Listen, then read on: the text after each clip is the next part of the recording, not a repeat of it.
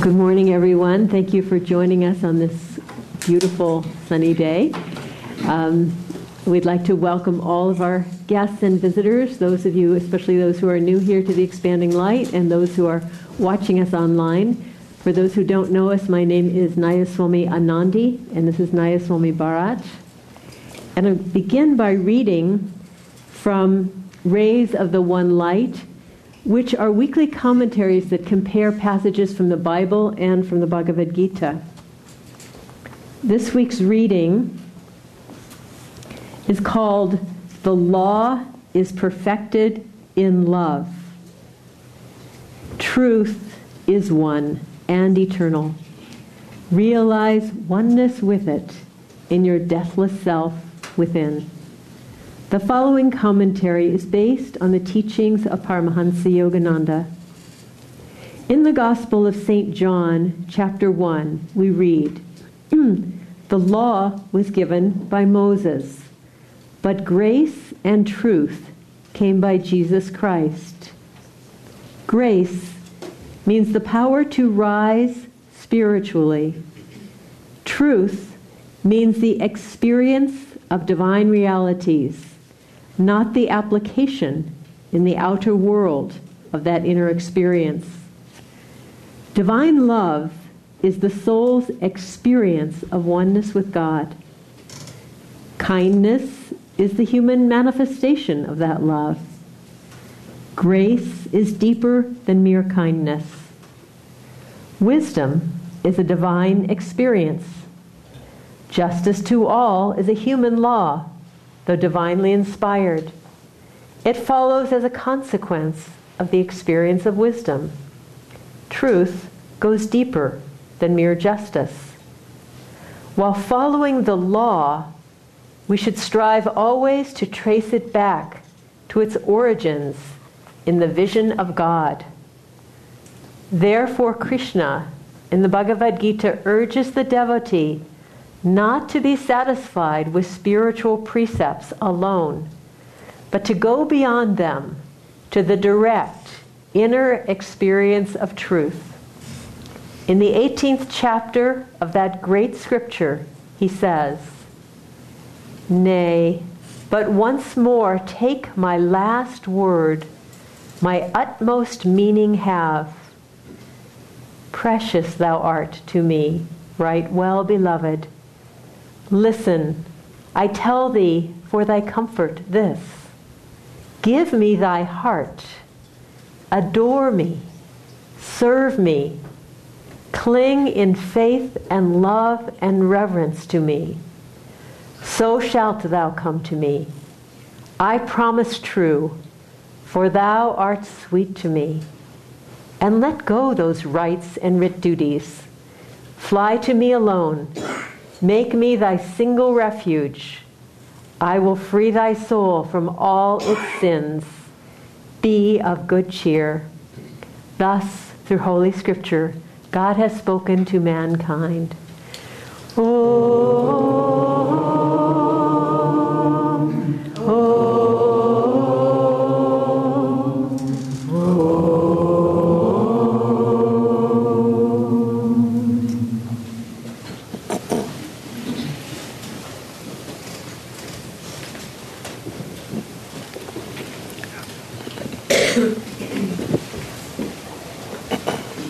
Good morning.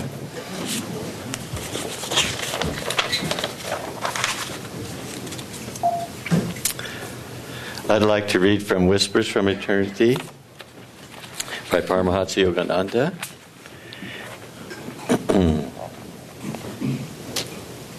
O Father, I hold my heart in my folded hands. Teach me to saturate my prayers with thy love. Give me the simple, sincere devotion toward thee of a child. Teach me to realize thee just behind the voice of my prayer.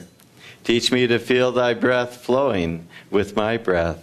Teach me to cognize thy presence in my emotions. Teach me to perceive thy wisdom in my understanding. Teach me to sense thy all-pervading life in my life.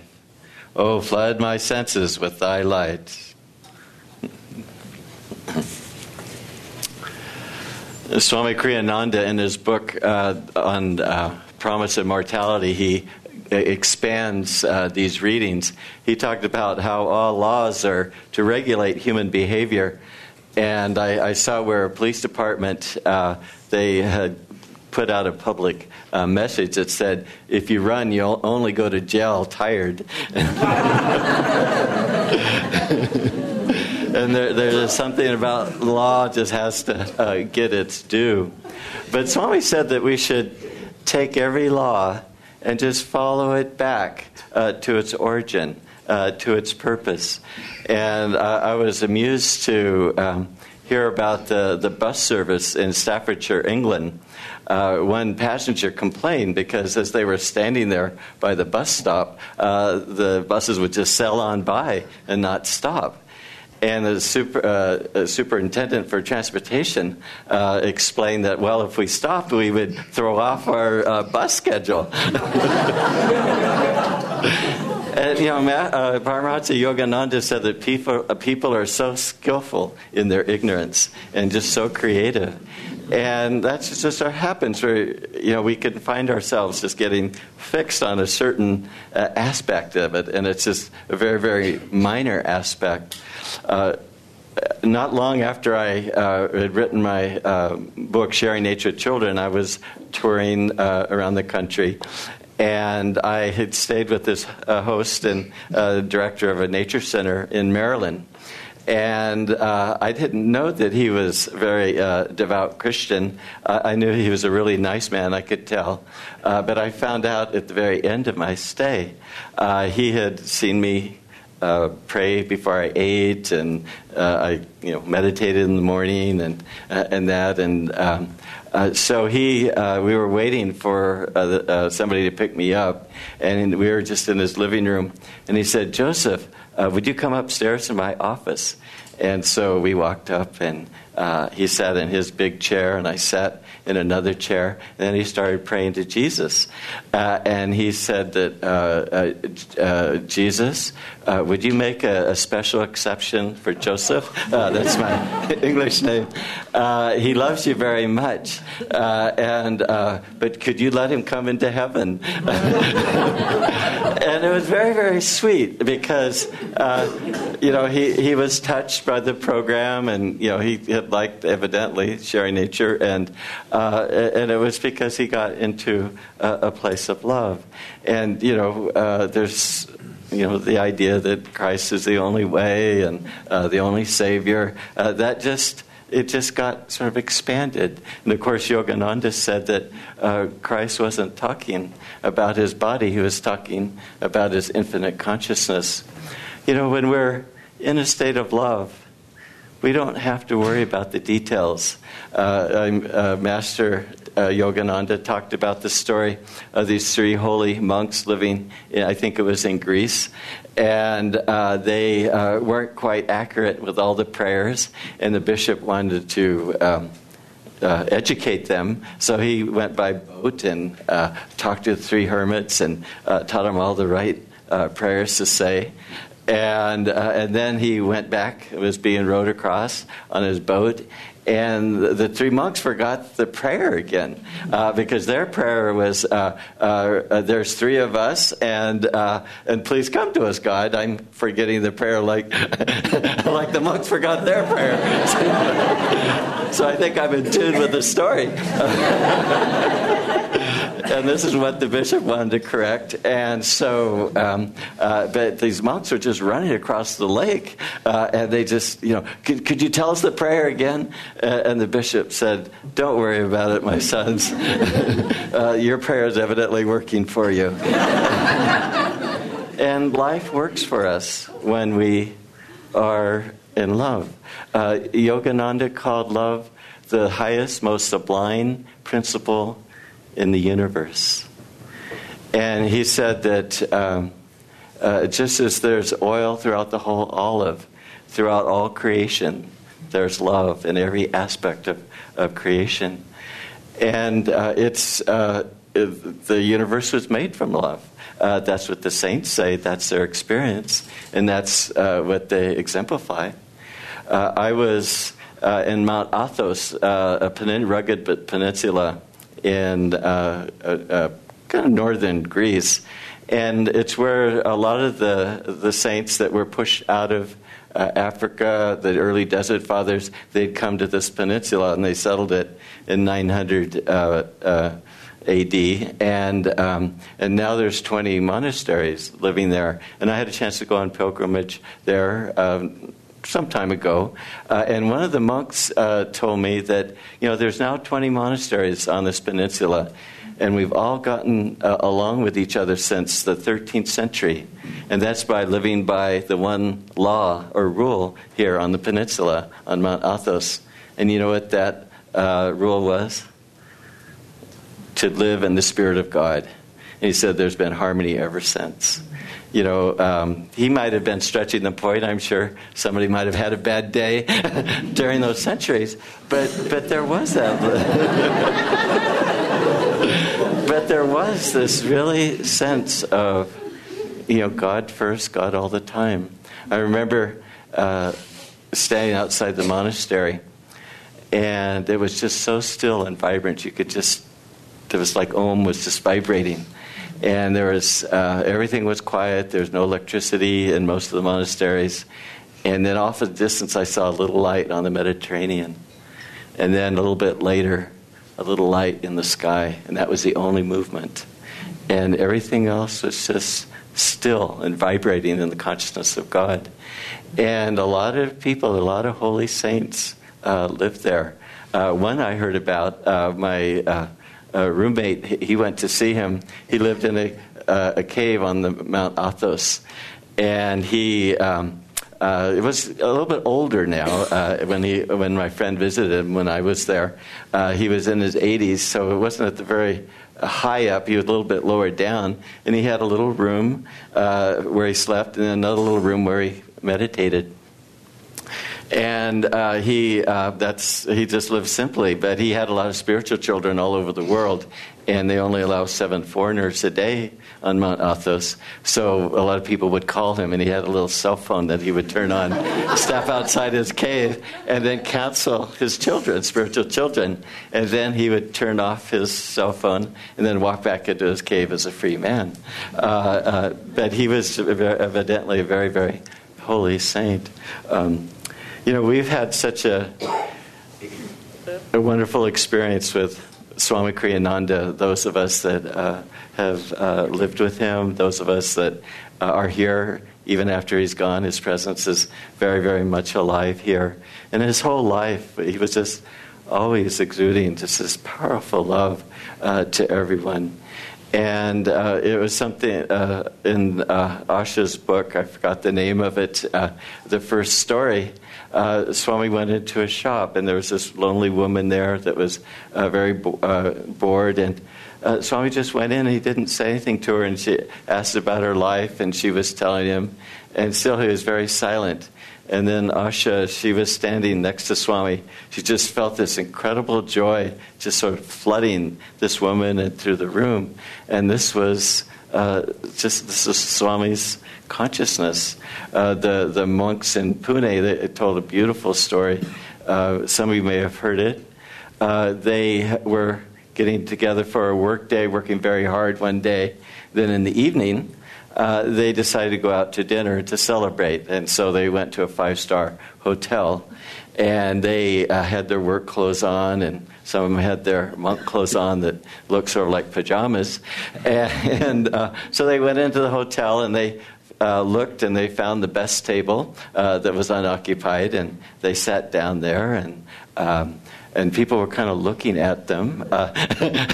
And then the head chef came out and sat down and started talking to him. And he said, "Who are you?" And they said, "Well, we're monks." And he goes, "Monks?" And he sort of put his head like this because his son had become a priest, and which he didn't agree with for his son's choice. And so he was just talking about how people shouldn't pray in front of others and this sort of display of spirituality. And he was giving this sort of philosophical kind of reasons why, but he was a nice man. and he did have spiritual leanings. Then he noticed on one of the monks a bangle, and he got excited. He says, I know that bangle. There was a man here that came to dinner, an elderly man, and he was my friend. And it was Swami Kriyananda.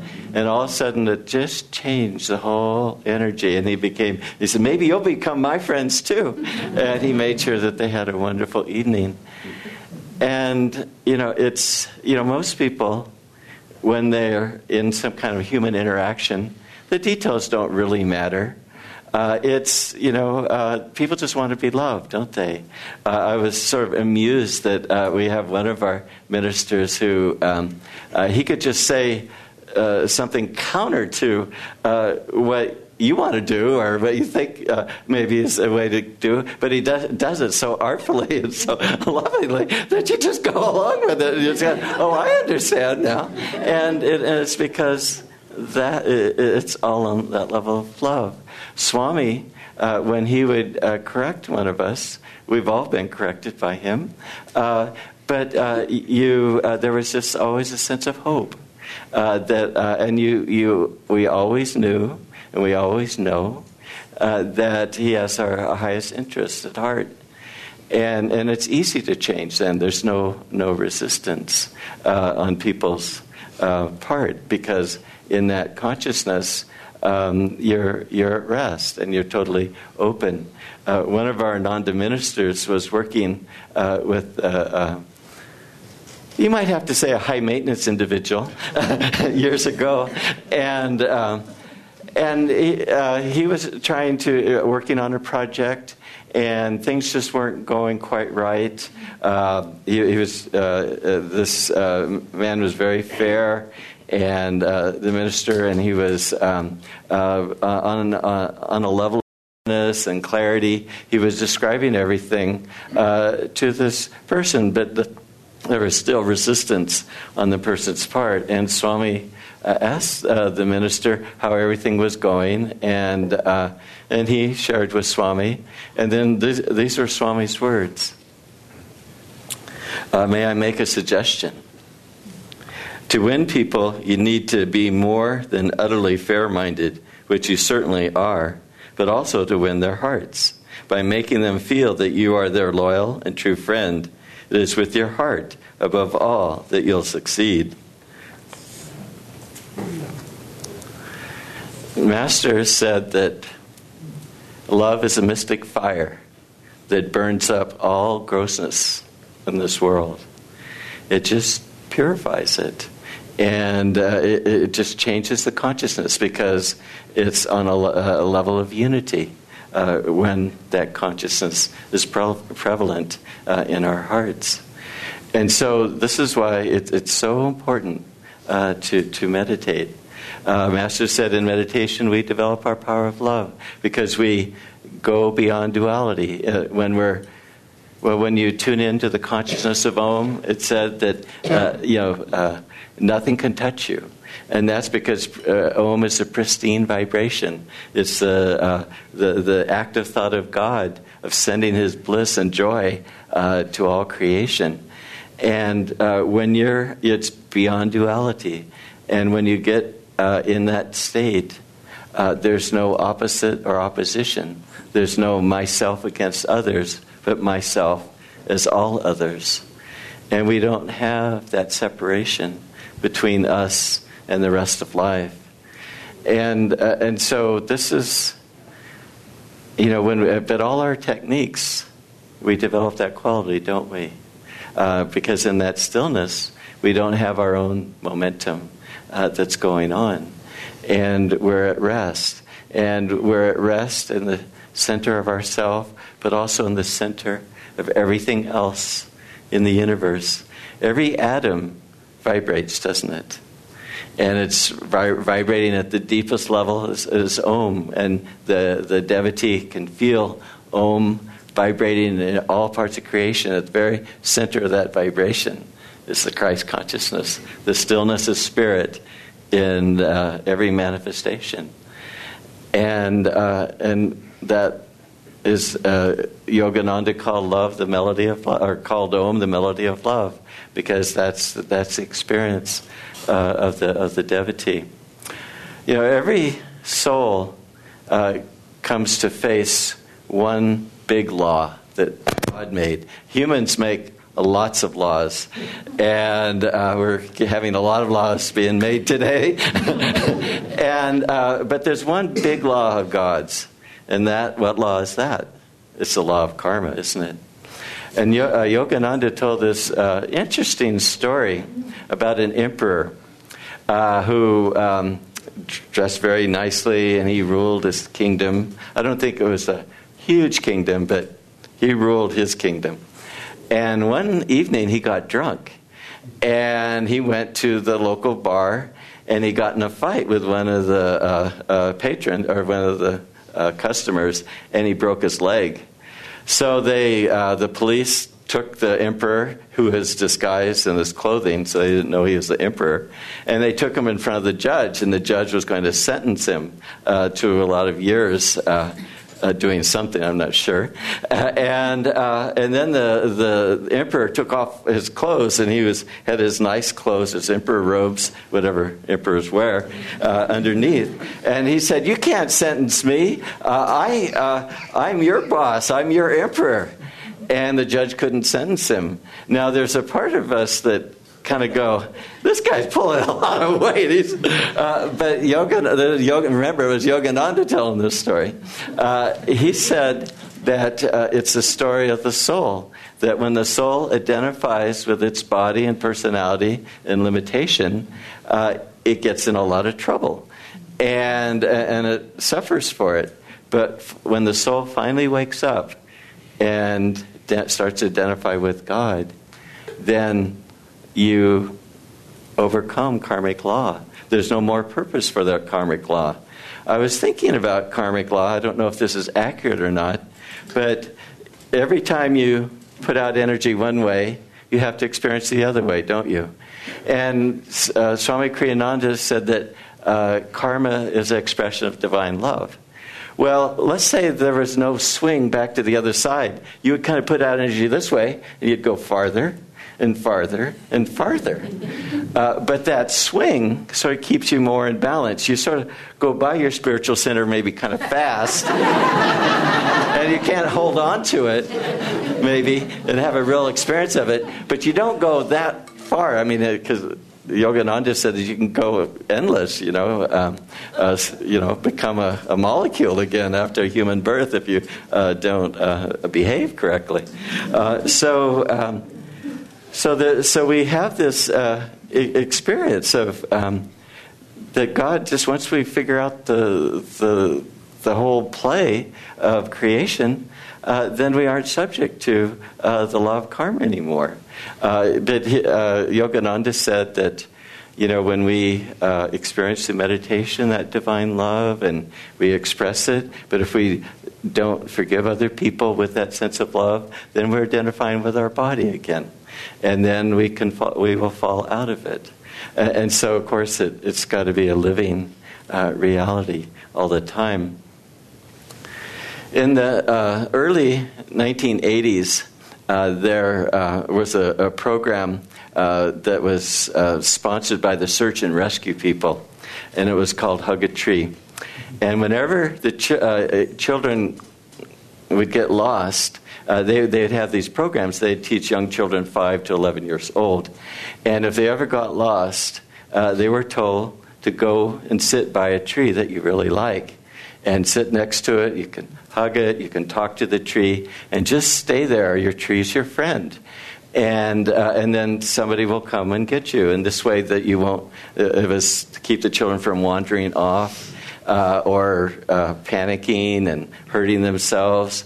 And so they just stood by the tree. In fact, there was a little boy named Eli in 1984 from Nevada County. He got lost.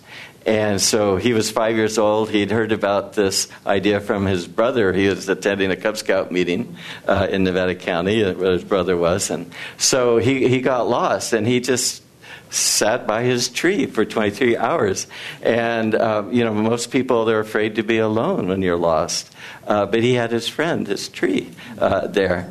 And then after 23 hours, as I think I said, the search and rescue people, they found him. And Eli's first words were, "What took you so long?" But he had full confidence that people would come. And he had a friend the whole time. And I was thinking about that story and of yogis. We have a friend too, and it's the Guru. And just as there's that Hug a Tree program, we should have a Tune to the Guru program, because the Guru is our deepest and dearest friend. And we know that in the Guru's consciousness, we're magnetized. Our own consciousness is magnetized, and that we're safe no matter what happens. There's so many stories of the Guru's protection. We've all experienced them in our own lives. And then also the Guru, but also with the spiritual eye. If we always keep our consciousness high and just direct it at the spiritual eye and live more and more at the spiritual eye, then things won't touch us. We'll create a strong magnetism where this negative energy can't come back to us. And it's just so important today to put that kind of energy out. I had a meditation once. It was just before the Nayaswami initiation, and I just felt just so overwhelmed in this in the experience, and my whole body was uplifted, and it seemed like it was trying to rise, and I just felt everybody I knew just came through my mind as I was reaching up and feeling that sense of light and going to that light. Everybody that I knew growing up, everyone that I knew at Ananda, all the different people that had been involved with sharing nature, I just felt all of us like going up into the light. And it's so important for our actions, especially when we're with a God-realized Guru. We've got an inner path. We have the practice of Kriya Yoga, where we are sending all our life force up through the spine, to the spiritual eye. Our whole being is directed that way. And we can carry other people along, and we do carry other people along. We're carrying each other along in this incredible community, and just the inspiration that we feel from each other. And this is a gift that is given not only to us, but for the whole planet and the whole world. Bless you all.